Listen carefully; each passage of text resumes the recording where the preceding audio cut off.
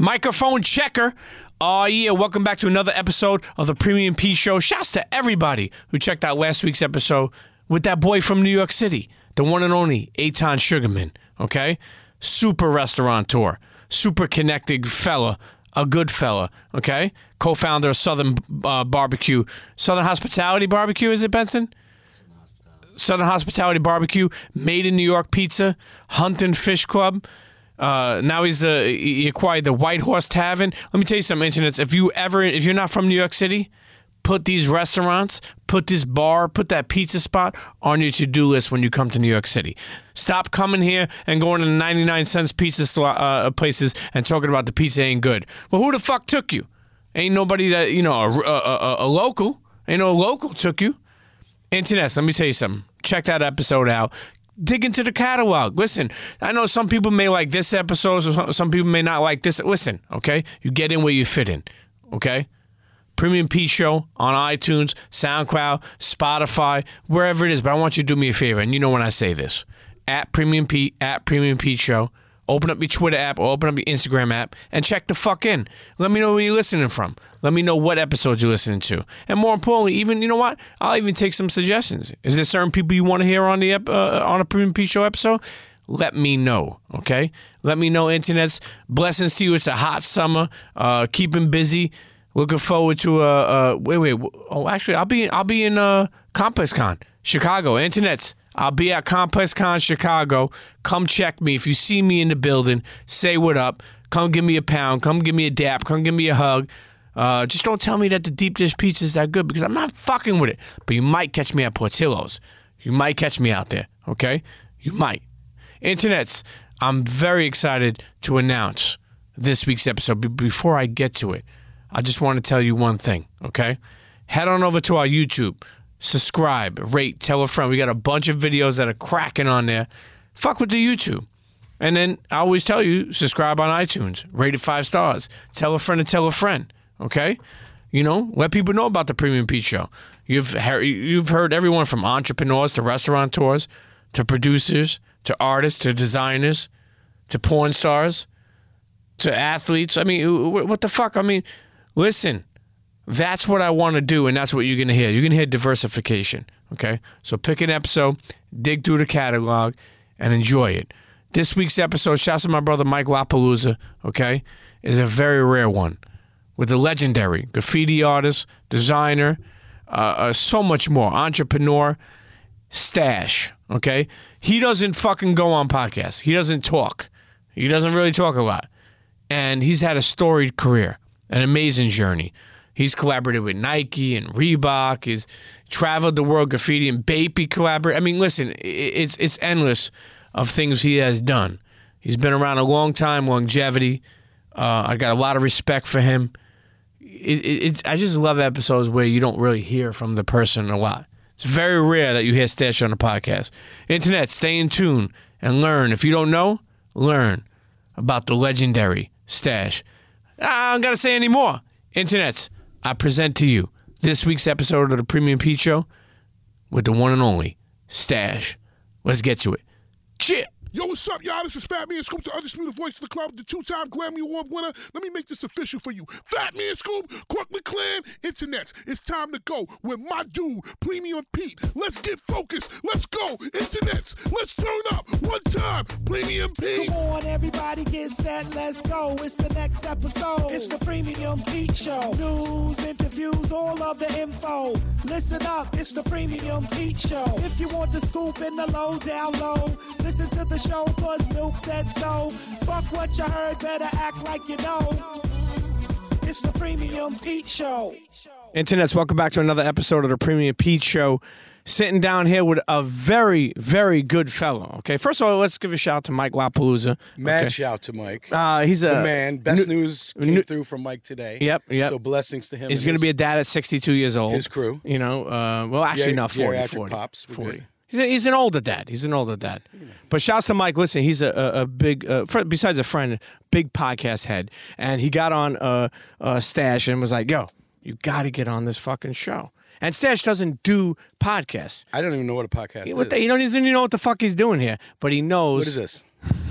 Is it on? Is this thing working? But listen, internets.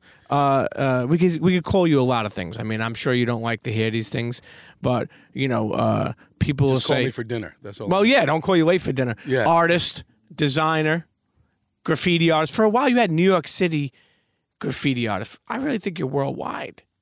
Yeah, I mean, a lot of those labels come from other people's perception of us, right? Other people looking in. I would humbly just say, hey, I'm a designer, graffiti artist, origin from Brooklyn, New York. Everything else sort of came with interpretation or, hey, the lead into the conversation. I don't have any real say on that. I remember hearing one time you saying that you didn't like being called a legend. It's humbling, but it's also weird because to me, legends were always growing up like somebody who passed, had legendary status. And I'm just trying like everybody else to do what I do. I'm glad that I'm heard, but I'm still out here participating. So it's a weird title because there's a lot of then in that case everybody to me is a legend. Sure. There's a lot of legends. But that's not necessarily all the time true. I'll explain to you why. Because you have been around a long time, right? In your space, right? You're considered a legend, right? And that's not something I'm saying. Think about the longevity. It's not something you tried out for 3 years and you fucking got done, one and gone. How long has it been that you've been not only writing graffiti, but collaborating, traveling the world, doing what you do for a living, doing what you love for a living? Let's be honest. I mean, is there anything else that you wanted to fucking do? Not really. No. Even today, I don't want to do this. I want to go to my studio. But I'm here with you, Pete and Mike, because honestly, it's the oddest thing because when you do talk, and thank you for that really nice sentiment. But as a graffiti artist, we didn't want to be seen outside of the work that was seen. We as individuals weren't about that. And once it commodified, it was like, oh shit, you like that? I did that. Heads are running to the front of the line. I'm still a bit like, I don't know. I don't really blog a lot. I don't really, by my doing, show everything I work on. I don't have that mechanism in me. I appreciate what people do, and I get the modern age. I'm just like a dinosaur with it. I'm just sort of like, I'd rather be doing the work than telling you about the work. It's easier for me. Sure. So for people listening who may not know who Stash is, so what we're gonna do here is people who listen and who do know you, we're gonna make them learn a little bit more. Okay. People who don't know you at all should hang up and leave now. Well, no. Hang on tight. You're going to learn a little bit about this guy. Let's take him all the way back. So you grew up where? You grew up in Long Island, right? Well, I was born in Long Island, but I grew up in New York City. Okay. And so, the period of time that we would consider our growth, our growing, our kind of getting our voice. Sure. Downtown Manhattan. Okay. I lived on the, West Village. Now, for people who may not know, take us through that time, what it was like. Late 70s, early 80s, getting to ride the train for the first time myself to school, noticing graffiti for the first time and sort of identifying with it. Like, oh shit, that name was written in blue yesterday above the map. Today it's written in a different, I started to identify and sort of make out what was going on. And the outsides of the trains, the murals, were just too much to even understand. And just that period of time in New York with the advertising, Times Square was the most incredible place you could go. We had a billboard in Times Square when I was growing up that blew fucking smoke rings. A Winston billboard, right? That cigarettes, was the Winston cigarette. Yeah, that was to me the highlight. And I know a lot of my influence is like visual, right? My little tag is visual maintenance. My whole thing is like I'm way more visually inclined than articulate. I can always pictures more than words, different things that sort of help me through, the day. Advertising was such a mad impact on me because they used to paint them. All the billboards were hand painted. Thank God for colossal media today. They're still crushing it. They carry the torch. But back then, I would just stop and perch up under a dude painting a huge car or a billboard, just amazed. And here I am trying to paint trains, but then here they are doing the side of a building 50 times bigger on a scaffold. Now you got me. You got me really hard on that one. But when you were young, were you just like somebody wanted to write graffiti, or you were really somebody you were artist? Were you nice at drawing when you were young? No, I wasn't. And I'm still not necessarily a still life painter or an artist in that way. My tool set, my skill came from my interest in graffiti.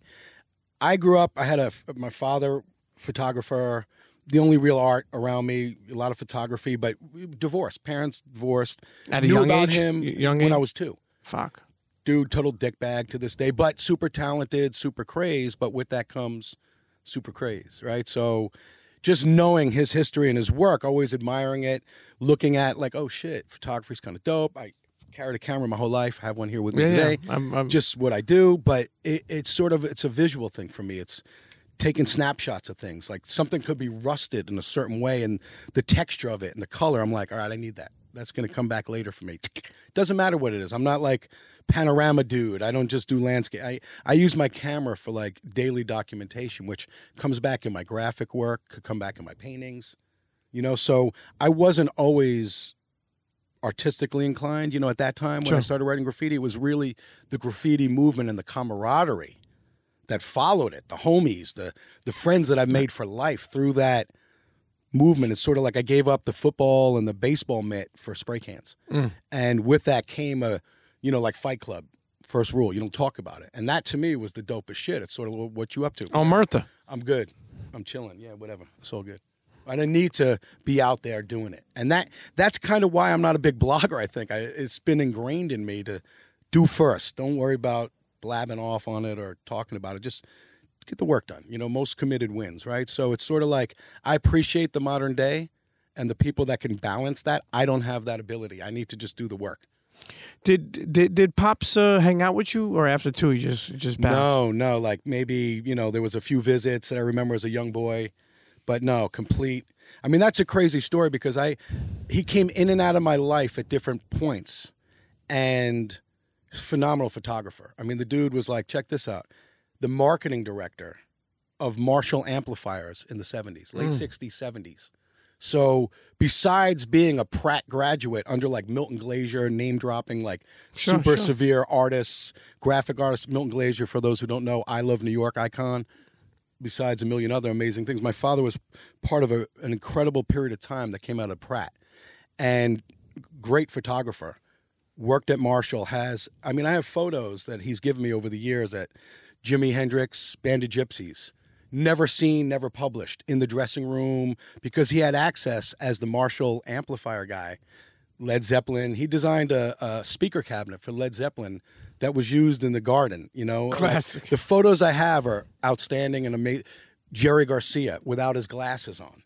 Rick Griffin, my favorite artist, that probably the reason I do graffiti the way I do is because of this artist, Rick Griffin, that was associated with the Dead and surf and the whole West Coast culture, really changed my view on it. But my dad, he's like an apple tree. He can grow the apples, but he don't know how to make the sauce. He don't know how to make juice. And so he really just is sitting with a bunch of shit rotting around him that is so amazing. And to this day, if you're listening, motherfucker, you're like, we hadn't spoken for years. And I reached out to him and I said, listen, let me do something with the negatives. You could feed, I have a brother, he's got kids. My father had never met my children until they were like 2 and like 7. That's how infrequent, and he hasn't seen them since. That's how odd it is in my life. But the dude is sitting on a mountain of gold and has no idea on what to do or how to, and it's just going to be part of our history. I talk a lot about parenting, because I've been there. I've been divorced. I know, you've been divorced. I have an older kid, younger kid. You have kids as well. Like, a lot of people don't admit this unless they are asked this or talk about it, but not having Pops there, did that shit bother you, like, growing up? Like, of course it did. I mean, how can you say it didn't? Like, the lack of stability. On Father's Day, I call my mother, right? Because she was the strongest, most amazing woman to this day. I'm surprised that we didn't kill her, my brother and I. The shit we did, as you did, as we all did as youths, trying to figure out our voice, figure out who we are, you're bugging. The shit we did. I mean, Mom, I love you to death. And I'm sure when I say to death, because I'll be the death of you. It's amazing that at 51, yes, I'm 51, and I'm still a mama's boy. Fuck that. That woman was strong enough to make me who I am, and I did something right. So, yeah, that's special. But I definitely missed out. Like all my friends that we rolled with, where Moms was doing Mom's things and Dad was doing Dad's shit. And all the TV at the time was all about that, like, nucleus and the white picket fence. Like, wait, what? Maybe that's why I rebelled. Maybe that's why I got into graffiti, or just went a little introverted and just did my own thing. And I don't know. You know, it's funny. The reason why it's funny how you mentioned that because of not having a father that they could say, he got into trouble, he started writing graffiti. But meanwhile, like I mean, who would have known at that time? But I mean, you made a legendary career out of it, right? You made money out of it. You traveled the fucking world out of it. Yeah. When did moms, because obviously Pops really wasn't in the picture, but when did you have family? Like, you know, I'm jumping a little now, but when did you have family, like, really, like, what project did you do that, like, oh, shit, like, he's not just getting in trouble from the Vandal Squad for fucking writing graffiti. Like, he's really, like, getting checks from, you know what I mean? Like, was it a certain collaboration? For my mom, it was just seeing me happy and finding myself. So it wasn't about any accomplishment other than, like, I painted my first canvas, Mom. Check this out. Oh, my God, you're taking it. You're taking on something. You know what I mean? Just as we are as parents, you love when they find something. My son found skateboarding, right? I'm, like, over the moon with it. And every day I'm like, what do you got? Tell me, show me. So I think for my mom, it was really like, all right, he's sticking with it. It matured from, okay, it's a little harsh. He's out in the world, in the subway system. He's doing a lot of crazy shit that she can't really get down with and doesn't know enough about, but she knew enough because moms, they fucking know everything.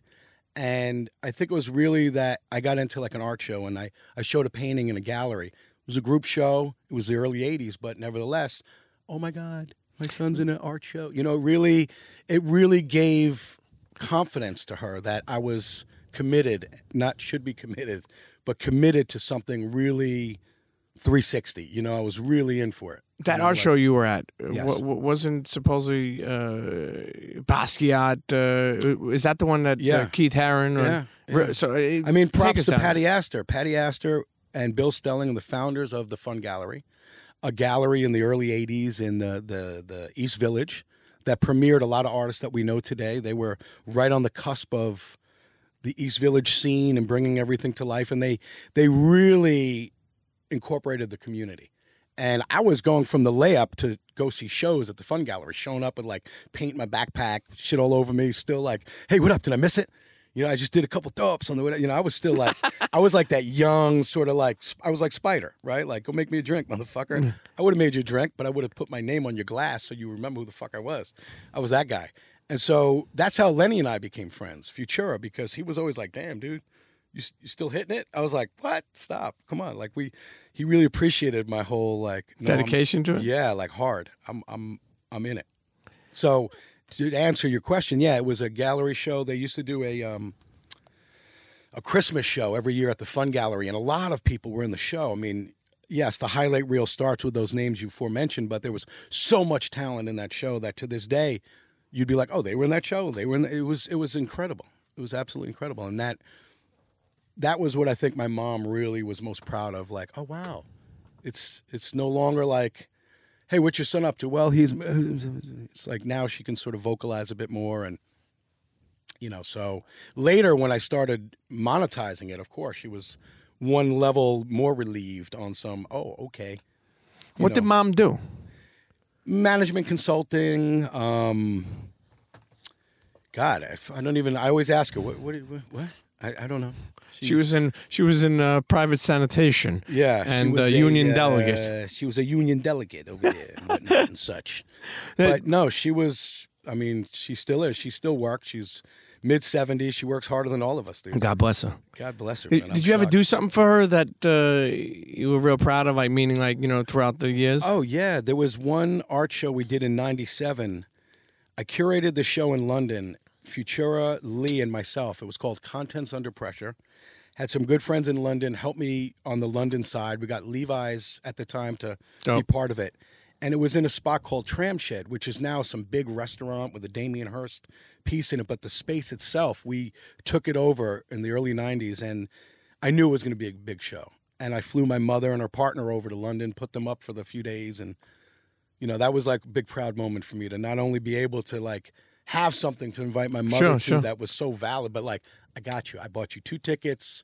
I made sure she had like, hey, this week, what do you mean? Can I just answer a question? Can you be available to whatever? And then when I hit her with 2 plane tickets to London, she almost had a heart attack. You grew up, born in Long Island, but grew up in Brooklyn. No, I grew up in downtown Manhattan. Okay, downtown Manhattan, then West Village, Brooklyn, right? Brooklyn was when I had kids. You wanted the Brooklyn story? You want to jump? We're going to jump a little bit. I opened up Recon in '97. I mean, you can't just walk over. But that. I lived on that block for many years. When my lease was up on my apartment, the fucking landlord, and if he's listening, he can Fuck him too. hope a sinkhole opens up in front of his apartment today and he falls in it. Motherfucker doubled my rent and said, well, we have all this retail on the block now. I was the retail guy on the block. So I proceeded to explain to him, well, that's my store, and I really, it took everything I had to make it work and, whatever. He's like, so you should be able to afford it. So I moved to Brooklyn. I was like, fuck And you. was that when North Recon? That's when I moved to Lafayette Street. I was still on Eldridge at the time, and I was living on Eldridge, and the landlord basically tried to double up on us and use me as the reason why. And when I told him, as I just said, I was like, well, you know what, this ain't working. So I just jumped ship. But for people listening who may not know, you own that store with you and... No, with me. It's it? Okay, why sometimes some people think Futura owned that with you? Here's a Mythbuster, okay? Lenny and I are very good friends. The legend. Okay, Futura. Let's go by Futura for those who don't know. And, it's really hard to be in somebody's shadow, right? So if you imagine Batman and Robin, as you know them as a team, Batman gets the props. Robin could save the day. They could put a little Robin light up in the air and they'd be like, hey, is that Batman light? You know what I mean? It doesn't matter. Like, being in the shadows can be very hard. And no matter what I did, how hard I did it, if they gave Lenny credit, at the end of the day, I was like, it's okay. I don't care, because I got done what I needed to get done. And my point was getting it done, not taking credit and not going out in the world trying to correct everybody who's wrong, or, hey, they think Lenny, or pardon me, Futura. It's okay. It's okay. It didn't bother me then. It doesn't bother me now. But it was me, because at the end of the day, when you sign that dotted line, when shit goes haywire, where are they then? That's how you know who owns the company, who pays the bills, who's on the line for it when the shit implodes or something. So Mythbuster, Lenny contributed a lot visually, was my best friend and partner in crime, in the sense of we just shared a studio and he did what he did, I did what I did. But he tended to get a little bit of credit for what I did just because of the audience not knowing the circumstance. Sure. That's just how it is. Recon, legendary New York City spot, man. I mean, a lot of people still to this day I hear talk about why, that when it closed down, it was a sad day. What exactly? I remember hearing so many things. I don't know, so but I remember hearing like the Nike contracts were up, or I remember. I never had a Nike contract. What does that mean? It's like when people say that, if you can just, I don't mean to answer question your question and be a dick, because I know it's kind of rude, but what does that mean? Because as a retailer, you have an account. They make them sign contracts? Yeah, we didn't back when I had my store. And here's what's crazy. When I first opened my store, I had a tiny little store with not a vision. You sign a line of credit for 20 G's. Yeah, whatever, I got that. It's not, even though you didn't have that. Sure. Back then, 20 was like 150. It was like whoa, all right, we can do this. Look, I'm getting the fucking goosebumps thinking about it. But then you grow your business and they give you more credit and more credit, more credit. And then you don't realize, like, wait, I'm still on the hook for all that shit? So your 20 G is now up to 300, 500, because that's how they pump you product. You know what I mean? It turned a little bit fucking haywire. So, no, the reason my store closed had nothing to do with the brand itself. We had a leak above our store on Lafayette Street. The corner. During the winter, where the woman above us went away for the winter and didn't put her heater on, and the pipes froze. Her apartment got almost destroyed from what the landlord told us. And the amount of water damage that came through 2 floors of our store. We had a basement level, which was all product, stock. And the store itself was on the first floor. You couldn't imagine the amount of damaged goods we got. And our insurance was we got screwed every which way you could get screwed, where it was like $120,000 worth of product damage, we'll give you $8,000. Well, what are you talking about? Well, you could wash the hoodies. We're like, no, you can't. We're debating with these insurance appraisers and all these people of like, that doesn't work like that. You can't, you know what I mean? You can't sell somebody a used garment. You know what I mean? Just because the top 5 are wet, the bottom 5 stunk and were moldy too, we couldn't use. It's like produce. Once it goes brown, you can't do anything with it. And so that really that was the final straw. But if you remember the period of time in 08, I think it was around 08. I don't know if it was recession, if the disposable income crew was disposed of, but right at the end of the life of our store, because the leak really pushed us over, but it was also the industry at the time. There were too many stores saturating our area. When we got our account, they were like, you can't be close to anybody. Well, that changed after I got my store because people were popping up left, right, and center around us. I know that had an effect on our business. But the same client that would come in arrogant in his Mercedes and park in the bus stop, double park, and buy 4 pairs of the same shoe without looking at them was now taking the subway to our store, standing there like, for 20 minutes over 1 pair of shoes. Like I watched the change in our society or just our market or whatever it was, and it became a lot harder, and people that had it like that didn't have it like that. The interest was still there. They were still showing up like, yo, what's the new tier 0? What's going on?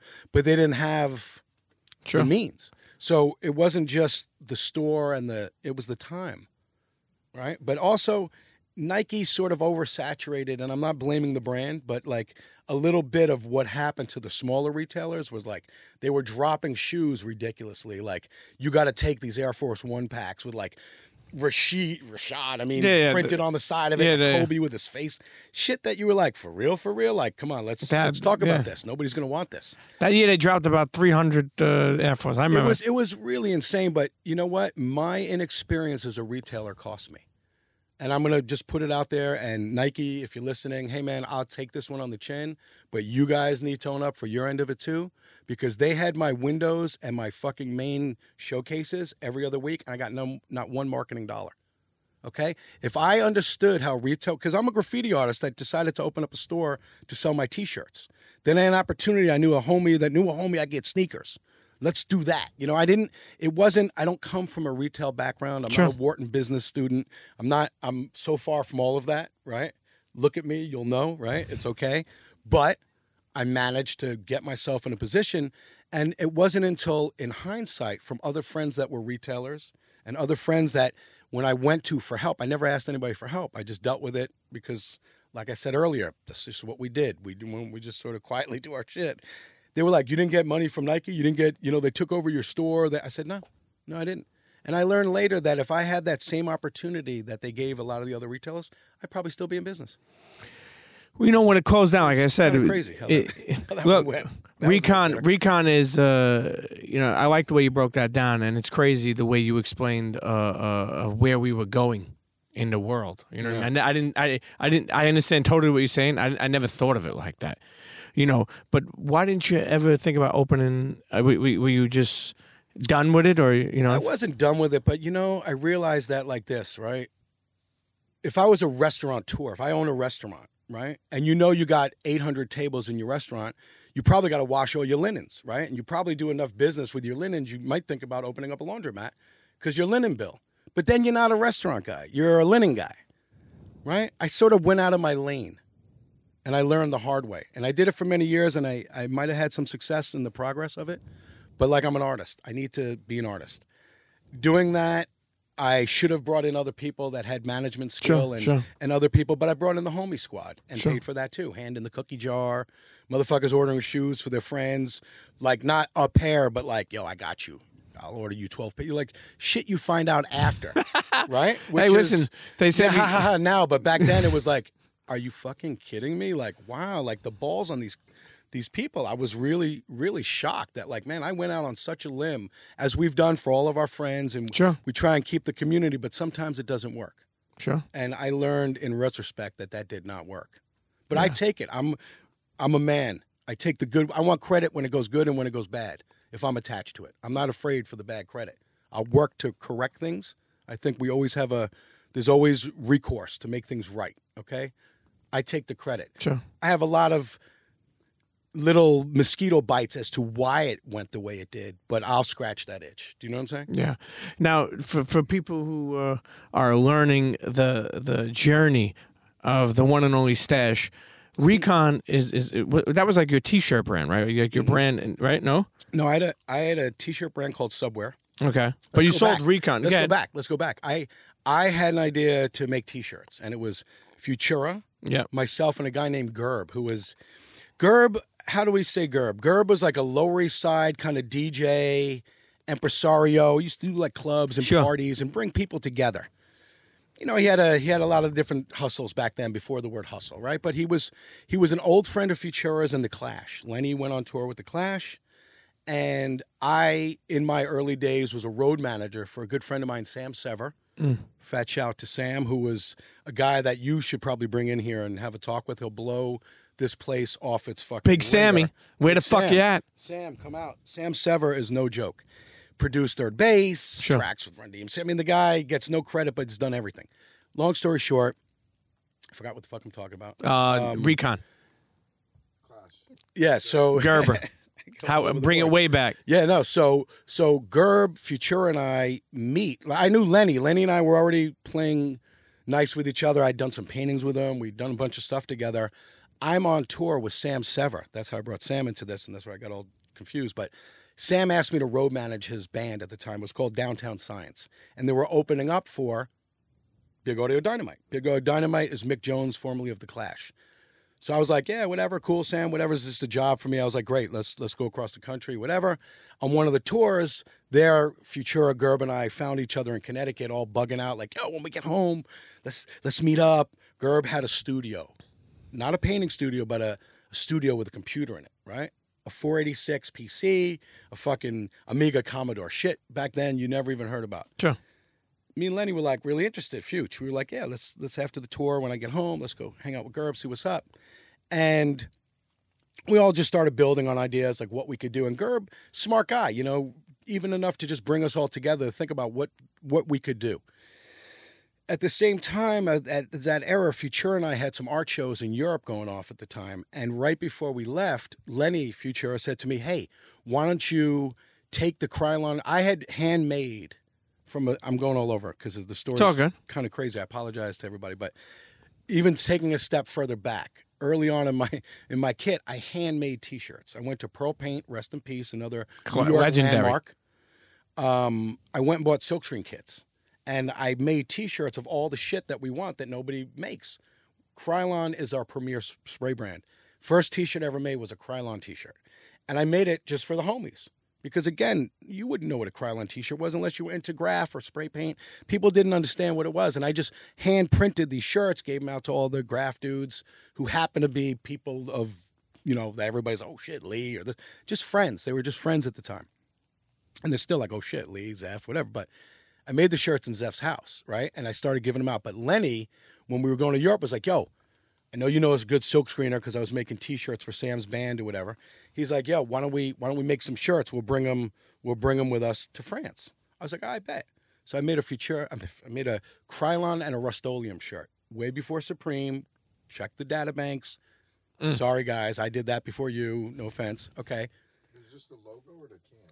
I did the logo, the Rust-Oleum logo, but where it says Stop Rust, I put the little Scottish guy that was their icon on the top of the can. So I little creative license, but it was really for graffiti dudes, for us. Like, yeah, oh shit, what? Yeah, you know how we get amped on our genre that nobody gets, a little early DIY, right? So we go to Europe, and there I am trying to sell these shirts. I don't speak fucking French. I'm walking around a museum like I'm at a Grateful Dead concert selling T-shirts in the parking lot. How much? They might have been $15, and I don't speak French, but Futura is fluent in French. So he's like, "Qu'est-ce franc?" You just say "Qu'est-ce franc," and they'll know what to do. And I'm like, I don't even know how to give change. I don't know what the fuck I'm doing. I get grabbed by security in the museum. It was the Trocadero Museum, big show, Crash, Days, Futura, a bunch of American artists. I was in a show the next day with Lee and a bunch of other people at another spot. That's what brought us both at the same time. And I remember Futura having to go and talk to them and saying, all right, he won't sell shirts, give him back when he leaves, whatever. But it was mental. We get home from that trip. No, while we were on that trip, Gerb had given Mick Jones one of the Krylon shirts. And he wore the fucking thing on some award show that he was, whatever. We got to go back. Actually, now that I'm thinking about it, I want to go online and try and find the award show. But Mick wore it. And Gerb was like, yo, we gotta do something when you guys are back. Oh, shit. So we formed a little collective. And I'm such a Subway fanatic, and so is Lenny, and Gerb's just a city dude, whatever. But we were like, hey, GFS, Gerb Futura Stash. That was sort of like our little thing. And I was like, no problem, because there's a G train, an F train, and an S train. So obviously I'm going to take the iconography of our life, as I've been doing, Krylon T-shirts, whatever.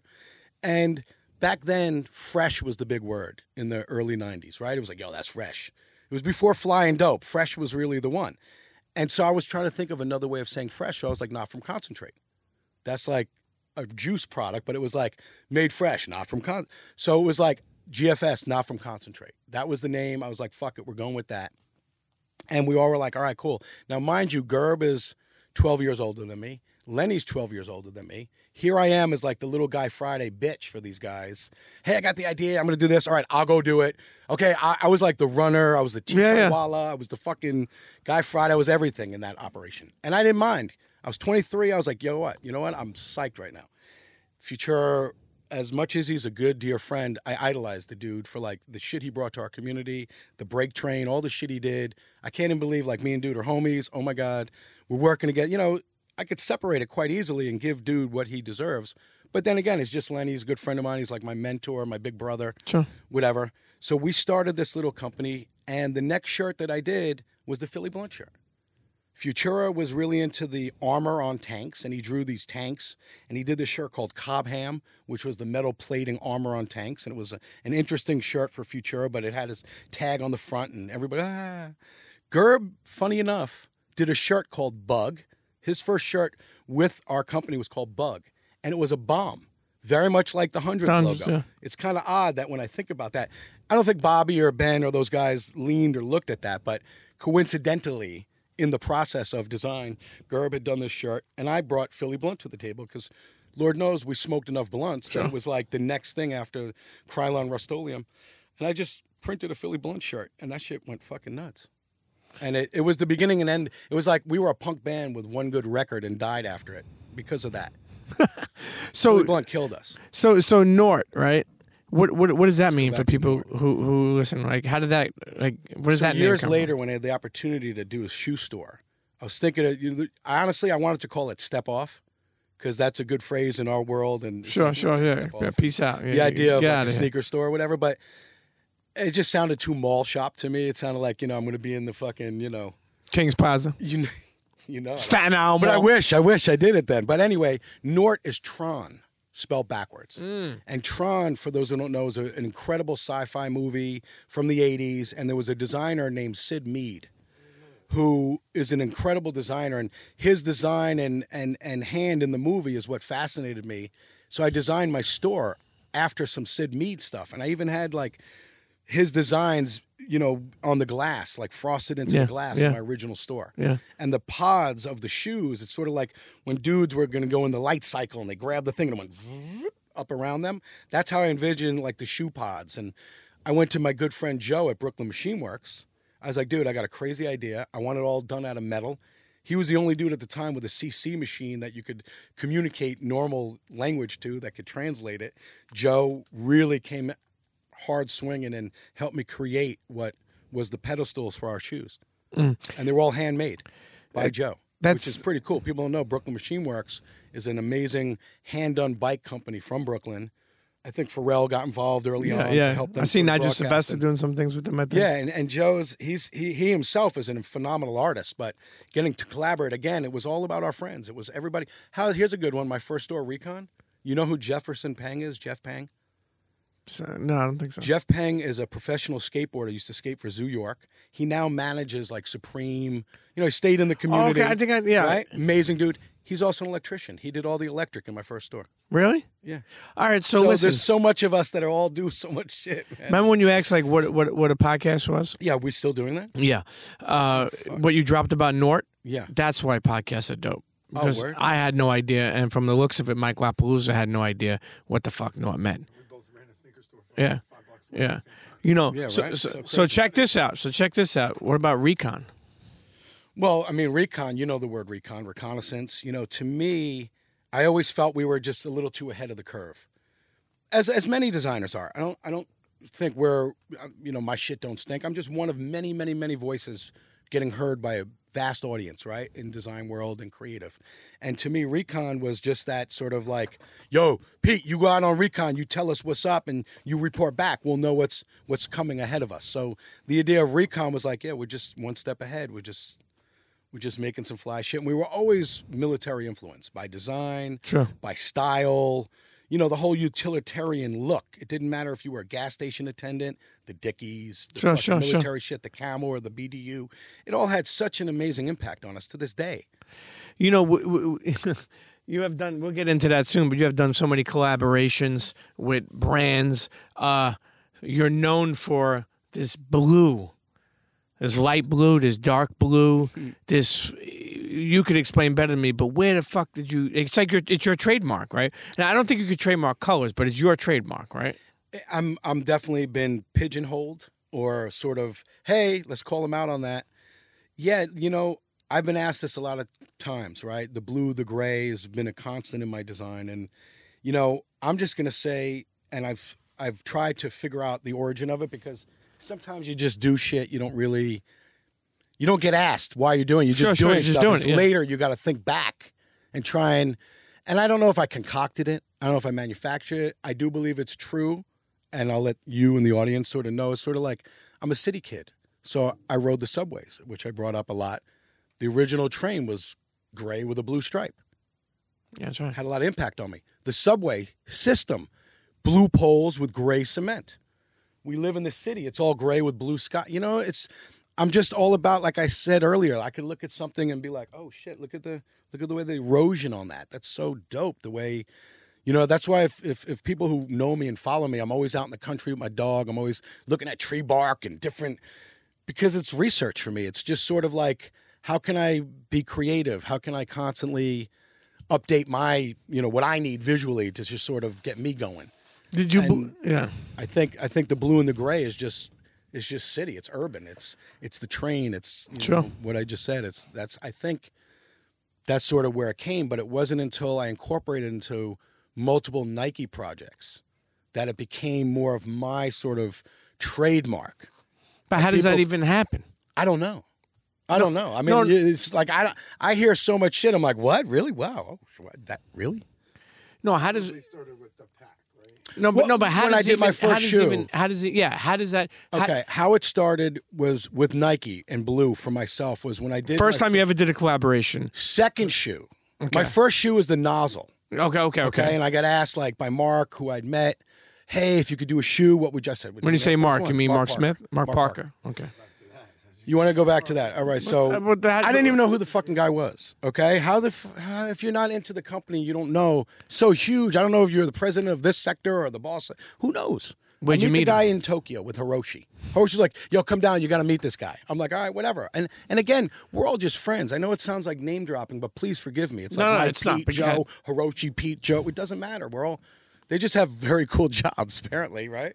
Okay. Hiroshi introduces me to Mark. We're sitting at Al Bacchanal, which is no longer there, our favorite spot in Meiji Dori in Tokyo, crazy little French bistro. And I meet Mark. Mark's like, okay, if, whatever. Mark is very eclectic and he knows everything. He's the Wizard of Oz, in my opinion, because he's really into art and knows everything about it. He's not just a corporate dude. He's not just, he is that guy. So fuck what you've heard. Fuck everything. Mark Parker is an amazing human being, straight up. Now, I don't know him when I meet him, right? I don't know his history. I don't know anything. He's, hey, I'm going to come to New York and this and that. Yo, I'm going to, well, if you could do a shoe, what would you do? We're just sort of fluffing, talking, getting to know each other. And he hands me his card. Mark Parker said president. And I'm thinking, again, I don't know, president in Japan. The company's so big, I don't know. And I'm in Japan, so I don't know he's local. I learned that later. Oh, shit. You met the boss of the boss. I was like, all right, whatever, didn't matter. Because we met on a friendly kind. It was like two guys had a conversation. Look what happened. That's how it happened. So I meet Mark. I get to work on my first shoe, which was the spray nozzle. And it was a nod to Dr. Bruce Kilgore's first Air Force One. I did the same thing. I just basically said the first Air Force One I ever had was a suede upper, had the mesh.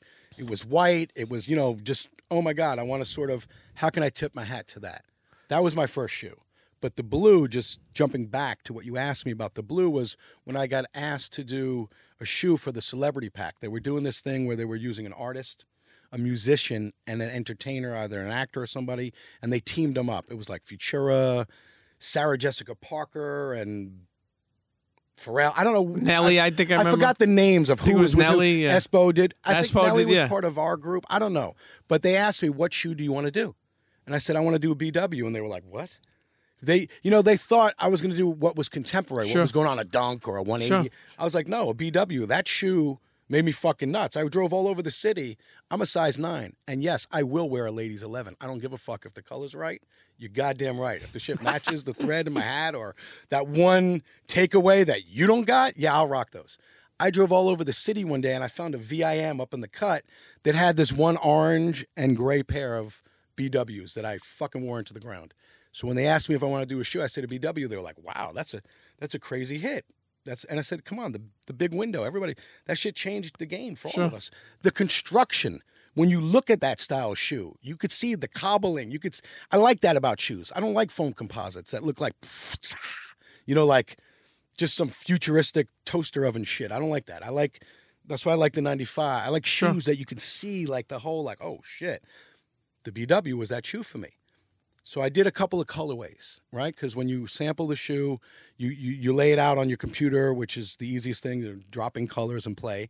I did one yellow colorway that I was almost going to go with, but then Reese Forbes dropped his first SB, which was orange, that really weedy yellow. Yeah. And I had something very similar in my go, just miscellaneously. But I was like, all right, randomly, whatever. I had a white, red, and gray version, which I later put on my Instagram recently. It's like, yo, what is that? Because you like fucking with people years later. Sure. I was like, oh, I don't know, just something. They don't know if it's new or old. And then I did a blue version, but I had asked Nike, can I use Gore-Tex? I wanted to make a waterproof shoe. I wanted to make a shoe that sneakerheads, because I had just started learning more about. I was a sneakerhead that didn't know I was a sneakerhead. I wasn't participating in the world. I didn't have the right to understand that, but I was in a position to make shoes. And I said, I want to make a shoe that if it starts raining, you don't have to, oh shit, I'm wearing my I was like, yo, we can do that, right? They were like, we can't use Gore-Tex. That's a license. They explained to me the process. I had no idea at that time. But they had their own in-house proprietary fabric called, was it ClimaFit or what's their... Or climate control? Yeah, they make their own. ACG uses their own, like a generic, not generic, but their own version of Gore-Tex. They have their own in-house. Yeah. I said, well, I want to use that. And matter of fact, that's the blue that I'm using on the blue version of the colorway. Let's sample that as well, right? So I had 3 samples, and it was the blue one that resonated because it had that it had more of the story I wanted to tell in it. That's how the blue shoe first came up with myself and Nike, was trying to find a waterproof but I had done a blue version. I still have all the original comps, and so I have the yellow version. Again, it was a Reese Forbes. I just dropped it. I was like, it's beautiful. It's yellow suede. It was really nice. And on the BW, it has that dope double rubbered. They did it really nice. But the blue, forget it. I went over. I was like, you're fucking bugging. Most people, when you hear these stories of creating shoes back in the day, Nike, you'll speak for yourself, but Nike gave them like their own sneakers. They never gave them money. Like, I never got paid. I never got one check from Nike for any of the shoes up until recently on a marketing conversation, but not on a product conversation. So there was no, everybody out there who thinks, oh, you got paid. I had people come up to me and just presume the craziest shit. Oh, well, you probably don't have to pay for the shoes in your store, right? Oh, yeah, no, Nike just gives that to all their friends, yeah. Every store they're friends with just gets free shoes. Yeah, that makes sense. And that was from another retailer, which I'll tell you his name when we're off camera and off mic. And you're going to be like, get the fuck out of here. That's how silly our world became. Yeah. That people just come with the crazy whip. They just don't know. So you create a sneaker with Nike, and they don't pay you, right? But you get like pairs. Like, how did it? Yeah, you get like, family and friends pairs. Sometimes it depends on the project.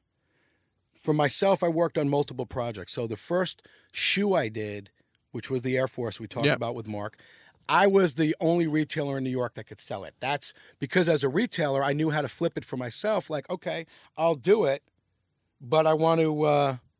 How do I get paid on it? What's the best? Now, the payday working with Nike, as you know, is just paramount because, oh, shit, you got a Nike shoe? Cha-ching. You don't have to get paid. The world has just paid you by the head nod, the tip of the hat, But see, the problem is the clout, and the problem is Nike knows that all too well. So after a certain time, you're like, hey, fuck you. I can't pay my mortgage with you're cool. Yeah. Hey, you're dope. Yeah. And that has changed. That has changed. There's a lot of people getting money now, and there's nothing wrong with that. No, there's nothing wrong with that. And I think they can fucking afford it. Yeah. And not in a negative way, but I've been to dinner parties that they throw cost more than, we could cure the deficit. 3.5 pound lobsters fucking, Stash is eating over this fucking. And I get it. It's that department had the money. This department doesn't. Well, you better give products some money because you know what I'm saying? Listen, you know what? Odd the way that works. You know what? Let's take a quick break. I mean, the journey is fucking crazy. We're sitting here, unfiltered conversations, legendary graffiti artist, designer, my guy, Stash is in the building. We'll be right back. Motherfucking Pete. Don't go nowhere. Cheer. Yo, what up? This is Jeff Staple, founder of Staple Design, and you are locked in to the Premium Pete Show.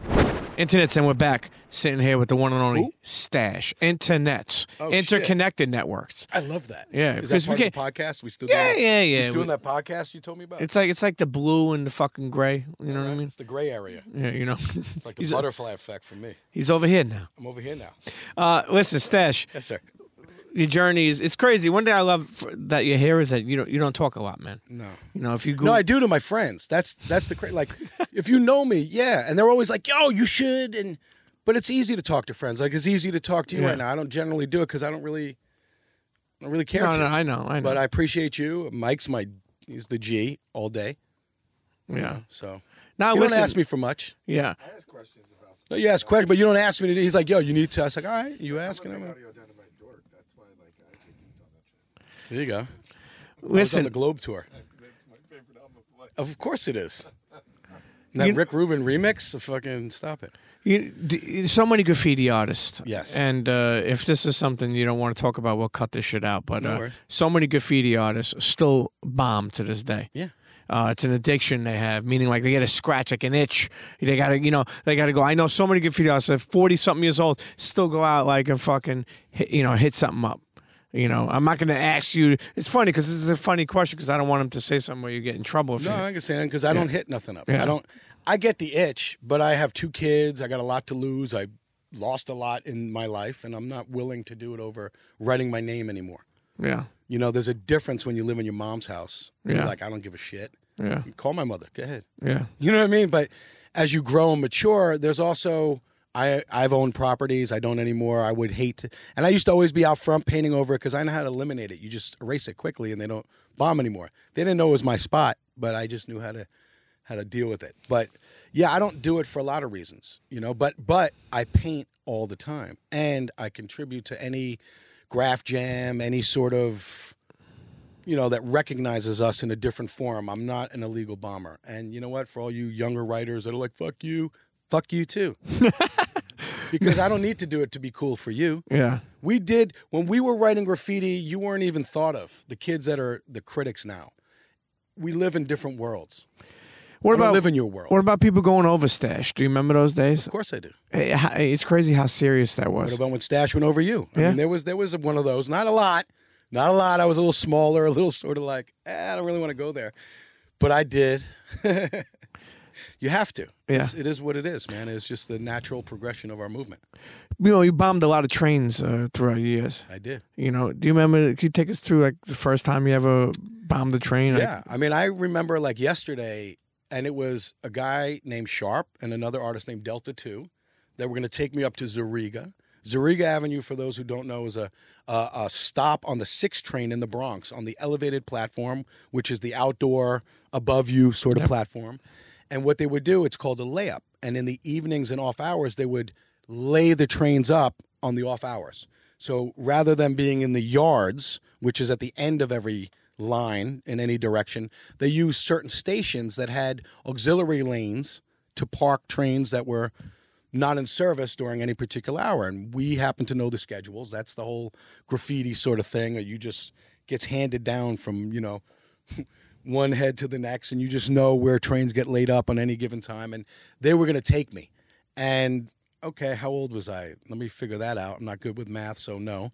I was mad young, and I remember being up in Sharp's house. They were like, all right, come on, we're getting on the train. And it was like a good half an hour, 40-minute ride. And on that train ride, I went on a roller coaster in my head to the point that I peed and threw up. I was so nervous about what I was about to do. And I don't think it was being scared. It was like an excitement. I couldn't take it. The overload of, we're going, my first time to a layup. I can't even believe it. And when we got there, it wasn't happening. We couldn't do it. And I remember being more disappointed and not being able to hit the train that night than not getting my favorite whatever from mom at Christmas or whatever. It was one of the biggest disappointments in my life because of the fucking range I went through on the train ride going up there. I can't believe I'm doing it. I'm going to do it. I had to psych myself up because, like, dude, it's real shit. Sure. You're walking out on the elevated platform. And I remember the next time I went was a Sunday morning. And it was the same scenario where but I got to bomb and I got to write my name and I didn't stop. And I was like, oh shit, this is the best thing that's ever happened to me in my life. And I still remember it like it was yesterday. And was it dripping? Fucking incredible. Oh man. I went with a guy named Sharp that Sunday again, who was a pro. He was like an older brother, my older brother's friend who was like, oh, you down with rap? All right, come on, I'm gonna school you, I'm gonna son you, whatever it was in the language of that day. And I remember dude must have wrote his name 1,000 times. I had 2 tags, and I was proud of both of them. I hadn't got my flow. I hadn't learned how to, it didn't look like what it looks like today. I was very young and new to it.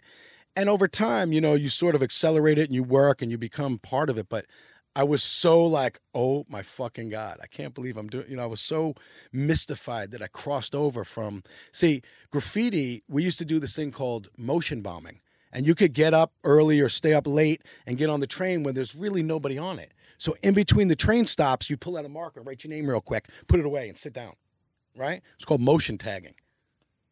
Now I needed to elevate my game. I need to go to a yard or a layup. I gotta do this. I gotta go to the next level. And it was mind-boggling. It was fucking amazing. It's some shit that, like, if my kids ever did, I'd be freaked the fuck out. I know how crazy what I did. It was sketchy as shit, B. We worry. Oh, the sketchiest what? Sketchiest a lot of them. Graffiti story? Just any. Yeah, I got, Henry in 1982 or early 82, late 81, word was out that Henry Chalfant, who was the premier documentarian who was taking photos of trains, hadn't published books yet, but you could go to his studio if you knew what was up, and he had portfolio after portfolio of every train that he cropped together. And he had everything from the Bronx to Queens to, the dude, to this day, you look up Henry Chalfant, for those who don't know. He has a book called Subway Art. He also did a movie called Style Wars, which is a premier documentation of a period of time that voices for all of us beyond. It's still very relevant to this day. So fucking peep it. He would let you go to his studio to peep all the trains. Right? So word was out that he was doing this documentary, a movie. Star Wars, you don't know the name, but Henry's doing a movie. Everybody was going painting. Everybody was like, yo, we got to hit it hard. There was an influx of, like, people just wiling out. And there was a graffiti artist named Sharp, I told you about, and another guy from the Bronx named G-Man. He used to do the letter G and an arrow that would come down from the G. Dude had a prosthetic leg. He would walk around on crutches. The motherfucker was out on the layup fucking with crutches. I was left on the station. Yo, watch out. We're going to whatever. I used to roll with a little Samsonite. I thought I was clever. Little Samsonite briefcase had markers, a little businessman wannabe and shit with all my toys. I get grabbed on the station. Now they're far out on the layup, the layup meaning the station ends and about maybe 20 yards on the actual track is where the train starts that's parked. So they're far out there. I'm on the platform just sort of like lingering. Come on, who's on a platform at 1:45 in the morning on Brooks Avenue or some crazy stop we were in the Bronx, I forget the name. And the cop just gets out. He's like, hey, come here, what are you doing over here? I don't know if I knew how to articulate. I don't know if because then the racial profile, well, he's white, he must be telling the truth. I don't know. I used every fucking trick I had. I'm not the droid you're looking for. And sure enough, the next train came as the cop was talking to me. He's like, get on this train. Show me because I said something. Oh, I got off at the wrong. He's like, yeah, get on so I just got on the train, left my dudes, which was good because, later I heard the story of, all right, everybody went in different directions kind of thing. But that was my only real cop thing. I've never, ever had a confrontation with a police officer about writing graffiti. I've been so blessed on whatever it was. I've been chased by track workers, MTA workers. Hey, what are you doing? They're throwing sticks at me and our boys, and we all ran in tunnels. I've been confronted by other artists. I got robbed at gunpoint for my paint, nothing ever happened, but they like lifted the shirt, like, yeah, you don't want, yeah, you're right. I don't want none of this. Whatever, yes, you're right. You are correct, my friend. But I actually heard something, and I could already see that you're a thorough dude, okay? And what I mean is you don't, like, you're a nice guy, but don't fuck around with you. I don't know how much truth is. I don't know where the fuck I even heard this from, but that you were away in maybe in sneaker pimps, okay, and somebody tried to steal a watch from you or something like that. No, yeah, okay. And you were like, hell, fucking no. I think I'm sitting in a cab in Mexico City. Craig Weatherby, do you know this name? Craig Weatherby. He was the photo editor of Frank 151 magazine. He's a phenomenal human being, a great photographer. Big props, Craig. You know I love you, my dude. Whatever. He's in the front seat. I'm in the back seat of this hired SUV, right? For those who don't know, Sneaker Pimps was a traveling sneaker music art show. And they would go city to city. They would go on tour. Shouts to Peter Fahey. Right. So Peter Fahey brought us out to Mexico City. We're on a lunch break. We're at the venue. We're on a lunch break going home, back to the hotel. My wife and kids were at the hotel. Okay? Craig, front passenger seat. Peter Fahey sitting next to me. His pregnant wife at the time, Diane, sitting next to him. Fuck. We pull up to a light at like a famous piazza, whatever you call it, and the big monument right there at a certain light. And the driver goes, because he sees Craig's got his big camera on his lap. I had a big, we both carried like proper 35 millimeters. His was more pro because he's a whatever. And the guy rolls down the window telling us, yo, you need to take a photo of this. All of a sudden, I look up and there's a fucking gun on the temple of my head. And I'm telling you, I've never seen a revolver that close. I've seen Glocks, modern guns. This looked like Natural Museum of History shit. Like cartoon where you could see the barrel and the bullet heads that were like on either side of the, whatever. And I was like, oh shit. And I thought he was going for my camera. And apparently he saw the watch, right? I just, not a big fucking rich dude, but I saved up. I bought myself a Rolex. I thought that was like something I wanted. And the dude took my watch off so fucking fast with the shit on the temple of my head. The light changed. The guy drove away. Okay? Now, you hear the story from Pete and Craig. It's even crazier. Oh, let's go back to Craig. As the guy's got the shit on my head, I see Craig rolling his window up because I was like, what the fuck? I just remember him rolling the window up and there was a guy outside of his window with a gun. But he didn't make it in. This guy had the shit pressed up against my head. Took my watch off. Car drives away. Pete tells a story like, you were like, no, it's a fake. No, what do you... I don't remember that. All I remember was like, oh, shit. Like, I just remember, like, seizing. Like, everything stopped for me for a moment. Light changed. We drove away.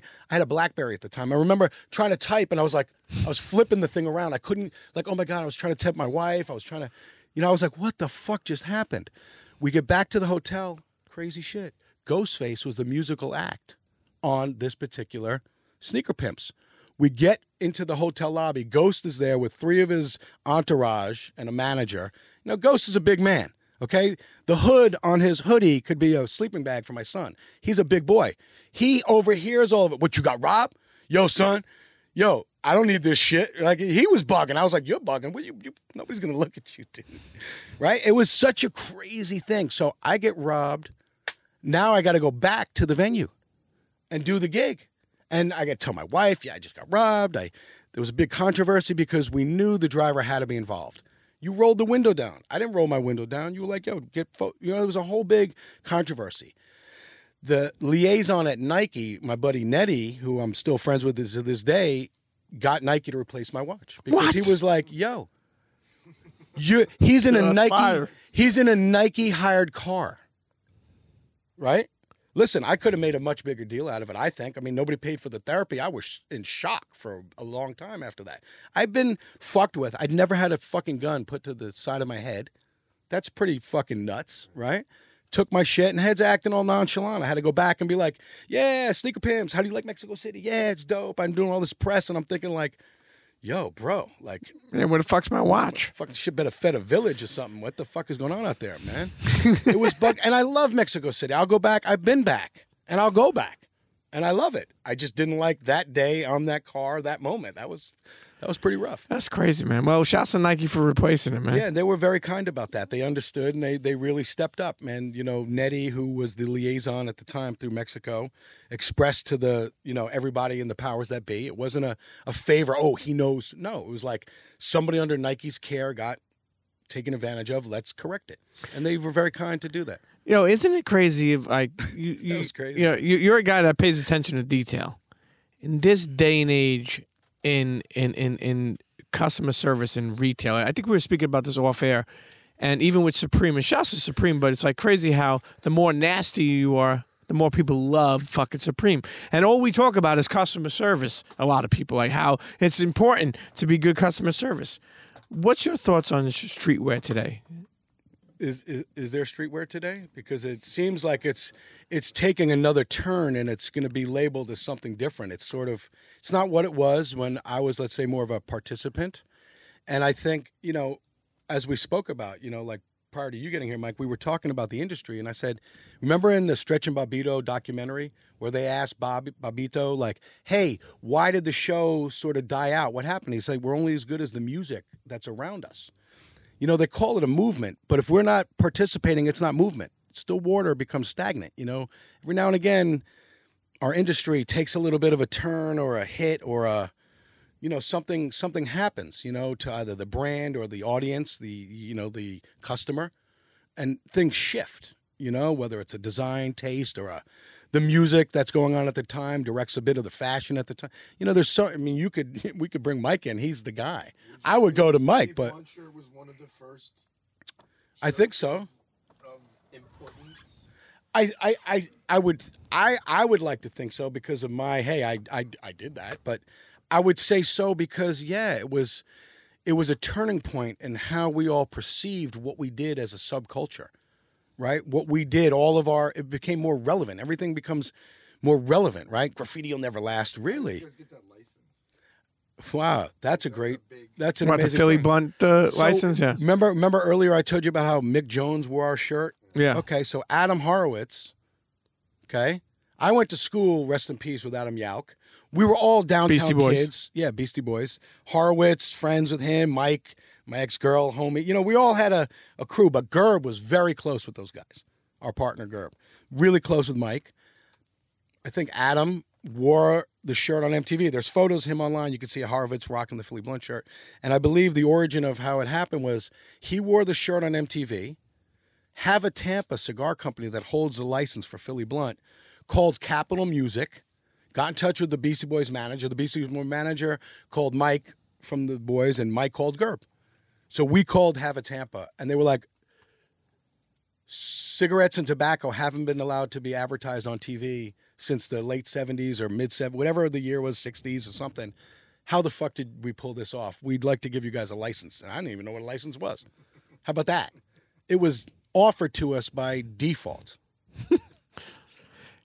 That's how it happened. See, that's when you talk about legendary, that's why those moments even, and that's why, believe it or not, your moments like that inspire other people. Hey, man, I wish I can inspire other people as much as other people inspire me. If I can give a third back to what I fortunately intake, I would be blessed. And if I can do it, believe me, I'm accessible. Heads know. You see me walking down the street. I'm Sure. not shy. I can say hello. I can Stash 1.0, a little buggy. We talked about that off camera, all right? There was a lot going on trying to figure out who I am and where I got to be. Like any of us, okay? But I'll be the first to take, like I said, I want the credit, good or bad, right? It doesn't matter. If it's me, I got to deal with it, right? That's the most human thing I can do. But the biggest thing is you figuring that out, to become Stash 2.0. Stash 2.0 is the new Stash 2.0 is a nicer guy, you know what I mean? He's got a little bit more patience. He's dealing with the CBD oils. He's rubbing on his fucking kneecaps. That's how we met. We're not, yeah. Well, Mike 1.0 too was even rougher than me. Oh yeah. Because dude was like, yeah, you want to be real about this? I was like, no, I'm good. No, how we fix this? What did I do? So check this out. So the journey. True story. I'll take it. Totally fuck with dude hard. Yeah, I was trying to meet up. No, but it was like, yeah, I'll hook it up. I ain't gonna hook you up. All right, I'll hook you up. He's like, yo, bro. The journey is crazy, but when you think But about I it. own it, all right? At the end of the day, I'm going to own it. Forgive me or not. Fuck me, fuck you. It's fine. I don't, we're here now. Where the fuck did... We're over here now. We're over here now. Over here now. Where the fuck did Reebok come in? That was a mistake. Honestly, that was one of those like bad relationships you get into on a rebound of another relationship. You know what I mean? It was like, I'll be mad real in here, okay? I went through a personal bankruptcy at the loss of my store. I got hit by every vendor. Friends are your friends until you owe them $11.25 over a fucking T-shirt that got water damage, okay? I paid the bills. I paid the price. I did it. I lost my house. I lost my wife. I went through a divorce. It was a gruesome, mad real period. I take credit. I own it. It's me. I did a shoe for Reebok through a mutual friend that I won't mention because I'm no longer friends with, and I don't care to involve in the story. It'll go somewhere we want it to go. And that led to an opportunity to do something bigger. And there was a guy at Reebok named Ryan Cross who I had met many, many years. We knew a lot of the same people. He was really the catalyst to sort of bring me in. And it wasn't his fault, but I got sold a little bit of a pipe dream. Yeah, we're going to A, B, and C, but they really D, E, and F'd me, and it wasn't that def. So, you know what I'm saying? It was like a switch and bait and a little bit of a...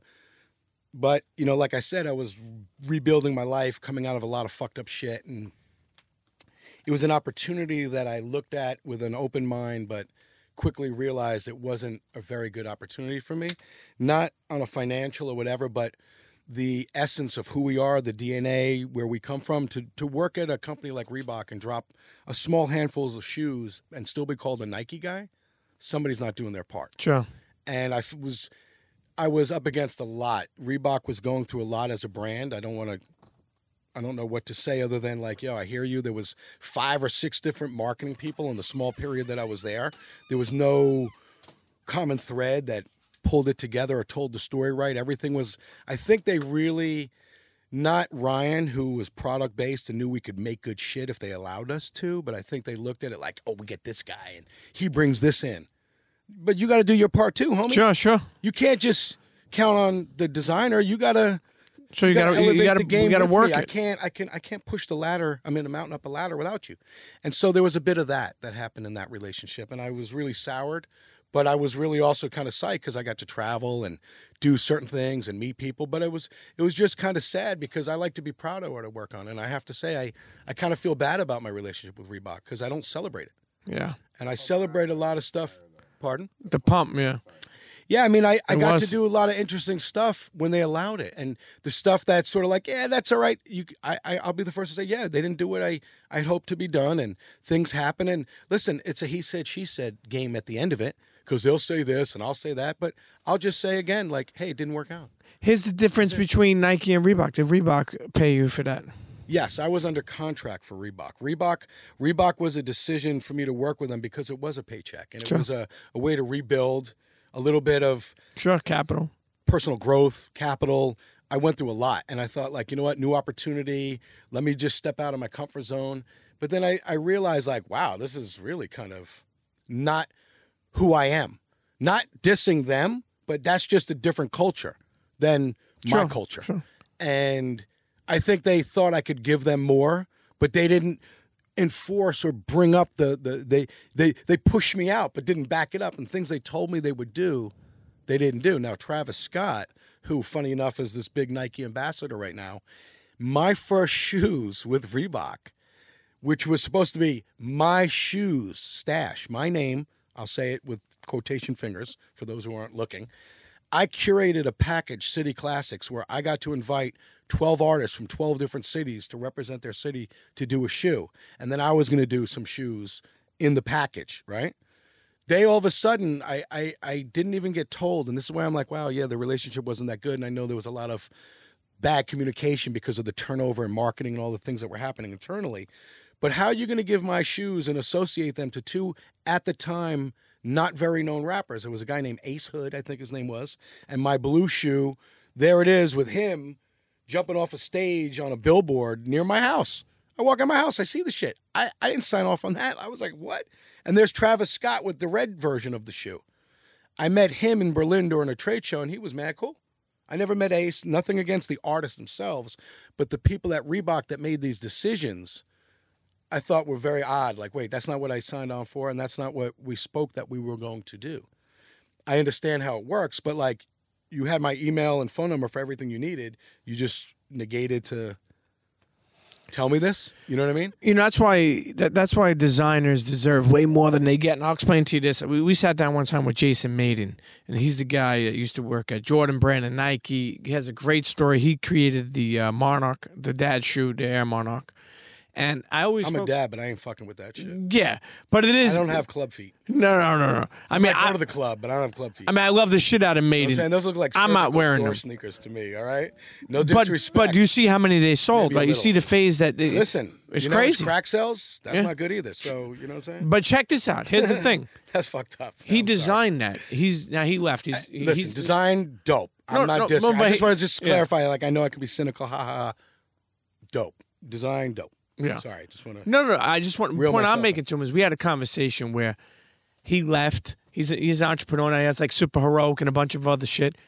How dope would that have been if he gets a little piece of that? Like you think about it, right? You create these things that become legendary, and you get no royalties.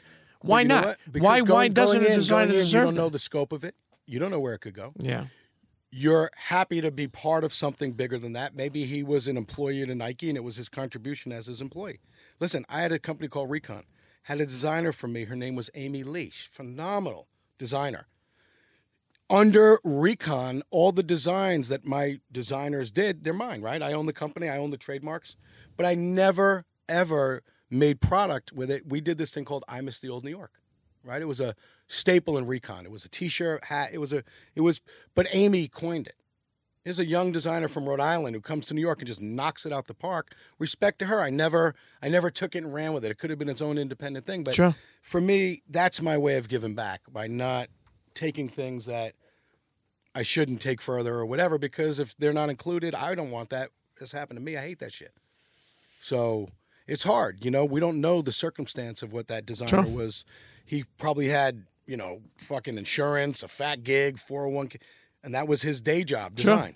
And that shoe became what it was. Well, who knows how that works? I mean, look, you have a lot of bruises and bumps to get where you are. You know what I mean? Like if you didn't know, if you didn't lose your store, if you didn't fucking figure this out, you would never be who you are today.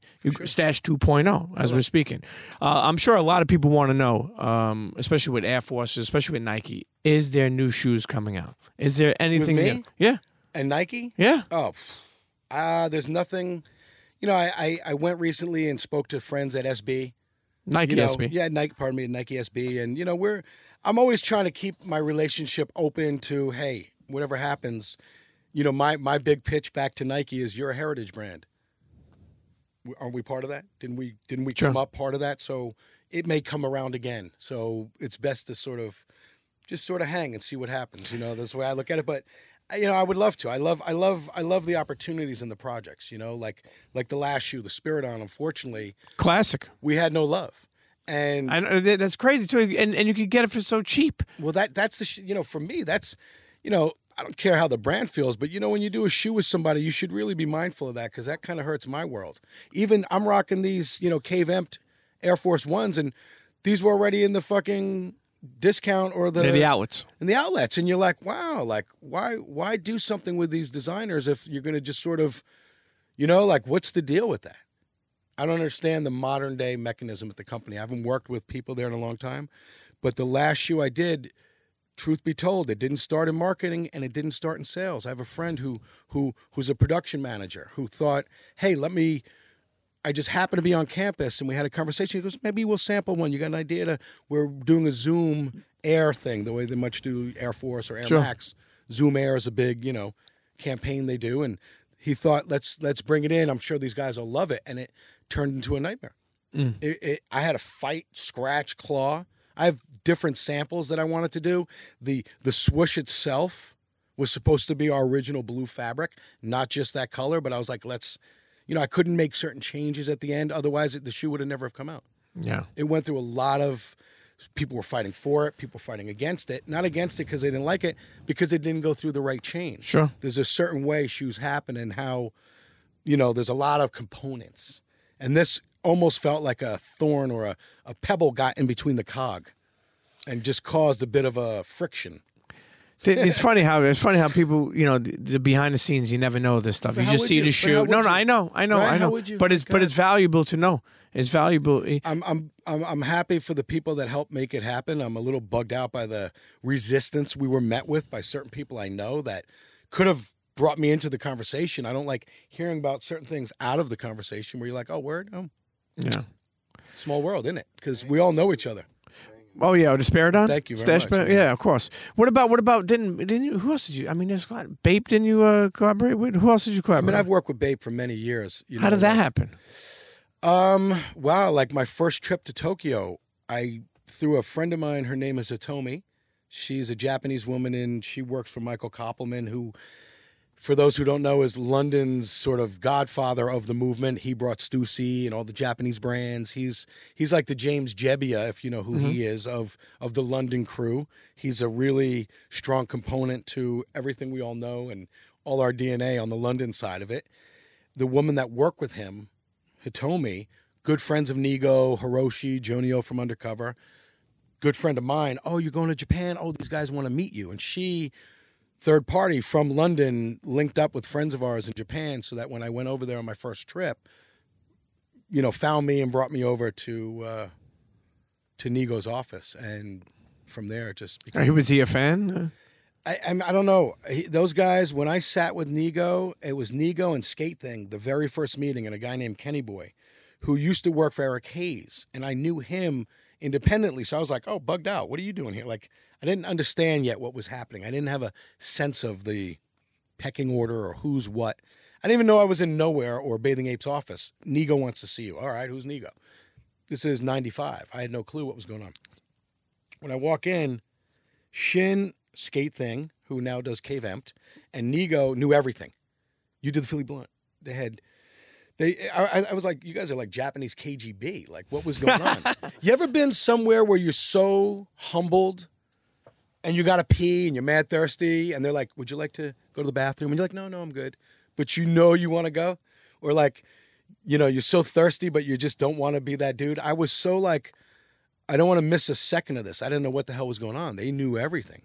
I didn't know so much about them. So it felt a little like, hey, what's up? And then they sort of walked me through, and I was like, oh, yeah, no, Futura sort of schooled me a bit. I heard this, or I'd seen, oh, wow. Like, they came at me, but then pieced it together and sort of brought me full circle with it. And then Lenny and I ended up working with them for like 5-6 years as like contracted design and different projects and all sorts of like share ideas. And was that a proud collaboration? Oh, my God. To date, what's your best collaboration? Because you've done a lot. With my ex-wife, Arielle and Ezra. I mean, I have to say, that to me, you can't get better than birth. But, all that aside, I don't know. I have a lot that I feel really good about and strong about that makes sense at a period of time in my life because things change. Look how subject to change everything is in our lives, where we were, how fast everything moves. Right? Especially today. Right. This podcast is already over. They're listening to something else. It moves at light speed. So when I look back, it's hard for me to identify because there's a lot of personal feelings to these projects. Did I like the concept? Did I like the product itself? The people I work with? There's so many good stories around each and every product that I've been fortunate to work on. Yeah. That it's hard to, wait, hang on. I'd say something. I'd be like, no. It's sort of like, what's your favorite rap song? Oh, wait, no. Oh, it's this one. It's that one. I'm for sure. Wait, and this one. Oh. Could we ever see a Stash Supreme collab ever? No, that'll never happen. And then not by my doing. I don't think Supreme as a brand would go there. They haven't. Their model is set up on a much different structure. You know what I mean? People don't know Lenny. But you know those guys. You know those guys for a long time. The Supreme logo, right? What? Futura laid out the. Really? Like he did all the initial comps, and he's very good friends with them, and he's worked with them behind the scenes. And Russ, Sir, did a bunch of stuff that people don't know. Odessa's finest. No one knows about Russ and Jamie and all those. Yeah, there's so much talent that gets to ghost design for the brand, but as far as an artist like that, no, they're Damien Hirst. They're they keep themselves at a high tier sort of thing. I don't think they're going to utilize. They might work with me if I'm blessed in the future, but I don't think they'll ever X my name it. If you're dead. Yeah, if I'm dead. Probably. Because people care about Or people like when if they're I dead. shoot porn or something. You know? Are you surprised to see like how fucking big they are? Yeah, I am, but I'm also happy because I really like them, and I know a lot of people that work with them, and I watched them from the very beginning when Chappie was like, "Yo, we're gonna open up a store called Supreme on Lafayette Street. It's a skate shop," and I was like, "Didn't PMB do 3 sweatshirts that said one said Supreme, one said Clientele, one said right Divine?" Like those guys were always on some next level shit, and I was like, "Did he get that from them?" So it's funny that Wes works with them, you know, like the dude from PMB is part of their crew. And I love it. I love it. I love everything I hear about them because I like them as people. It makes it easy to enjoy. What about, as we wind this episode down, what about like people who, you know, like we asked about streetwear before and what you thought about it. But what about like shops? Like, what about Jeff Staple? I know you got a lot of love for Staple, right? I mean, I met Jeff. He was a PMB intern. And he reminded me of a story when we first met that makes me think like, wow, we really earned our stripes. Like we really came from a place that like a lot of people don't know about. I mean, I have a lot of respect for Jeff. You know, I don't know if a lot of people really know his kit, but that dude, he don't work 9 to 5. He works 9 to whenever the fuck he's done. I mean, that dude he's a hard worker. 9 to fucking 9 in the morning. He's a hard worker. He's definitely, and he's a really nice guy, and he's very accessible to his audience, which I appreciate. You know, when I see people that are not dicks not 1.0s. I like the 2.0 version of. Because you're quick to call somebody out if they're a fucking dick. But I've been quick to called out. Yeah. I've been quick to be called out. So it's only and you know what? Yeah, I've been you know, it's been said I have no hair on my tongue. Sometimes I speak before I think, but I think we all have that. What about Yu Ming? Yu Ming.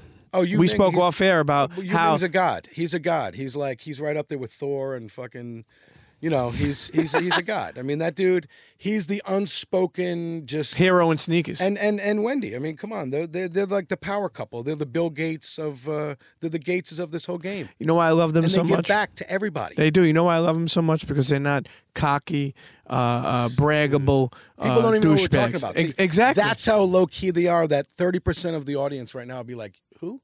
Yeah. And that's because that's how they operate. They're just really fine folks. Really fine motherfucking folks. Look, there's so many brands and so many people that have, you know, are doing great things now that have inspired you before. Instead of me even naming people, who's some people that, you know, maybe they don't get a chance for Stash to hear how much you love their brand or how you love what they have done or you know, or added to the culture. Is there people out there that, you know, that I mean, you know, there's a lot, you know, and a lot of it's personal friendship that builds that sort of, warrants that sort of feeling. You know what? If you know me and you know I love you, I love you. If I don't and I don't know you, well, hey, I'm sorry, but maybe we'll meet in the future and that'll change. I hope you love me back. What do you want the Stash legacy to be when people look at, you know, like younger kids and older people me and Mike's age that are like have seen you and you know, do all these amazing things? Like, what do you want your legacy to be when it's all said and done? Man, I don't know. That's probably one of the hardest things I've ever been asked.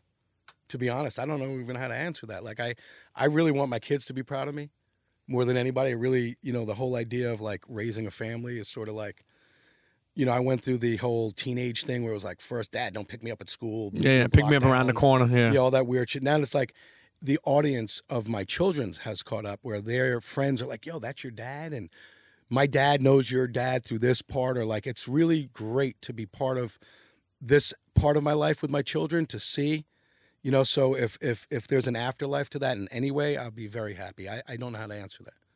It's a very interesting, I'm happy to be received as well as I am, and whatever contribution alongside of many other amazing talents that have inspired me, I hope to just keep that going for everybody. Well, remember in the beginning we talked about Pops. Yeah. Because of what he didn't do, you seem to have focused to be the best father you could be.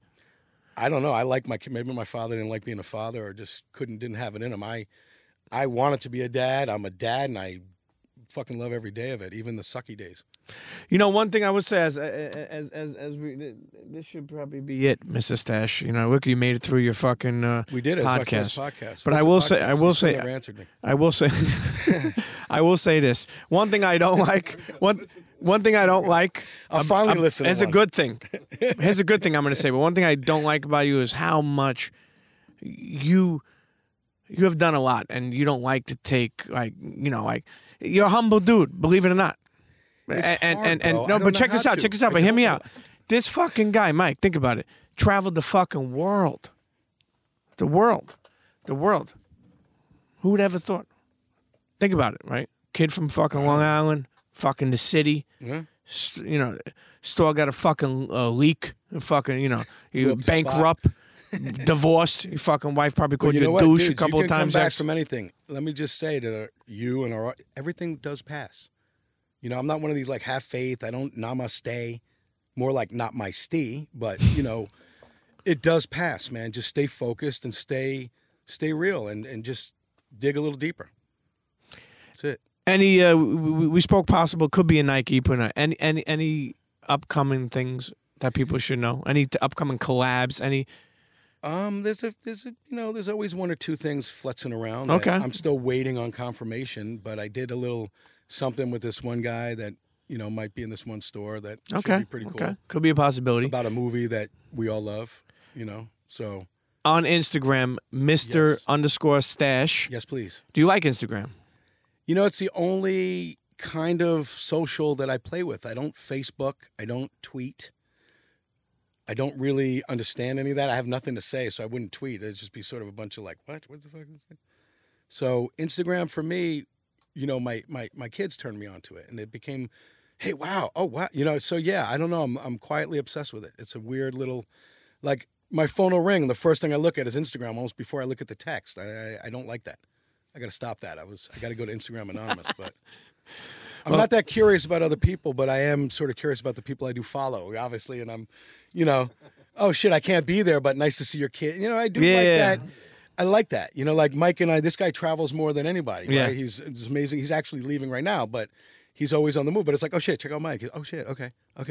So it's a nice sort of, it's a nice thing to see. I've never been to see you in Cherry Hill, but I see you Yeah. every day. Like that's mostly what it is. Cherry Hill, that was where the original skate shit was when I was a kid.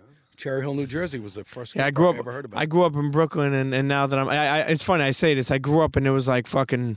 The way I grew up was like a whole bunch of things going on. Crackheads, this person, this bad. Now I got fucking deer on my lawn. There you go. And I'll be honest with you, I love every minute of it. And enjoy it, man. Enjoy it. Please, it keeps me out of trouble enjoy too. If I had to stay, but it is what it is. Internet. Let me tell you something. Okay, the journey, the unfiltered journey, the rare appearance of the legendary. And then fuck you if you don't like to hear it because it's true.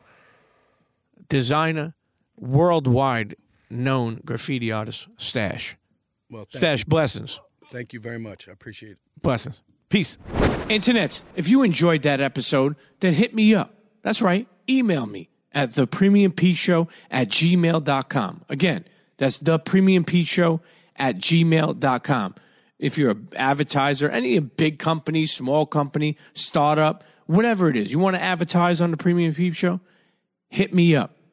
Email thepremiumpeteshow@gmail.com, and we'll get to working. Okay? And if you have a suggestion or you want to hear a certain guest on the show, whatever it is, okay? You could @Premium Pete, @Premium Pete Show on Twitter or Instagram. Or for the last time, I'll tell you, well, I'm not going to, it's not the last time. Email me, thepremiumpeteshow@gmail.com, and let's get to working. CHEA.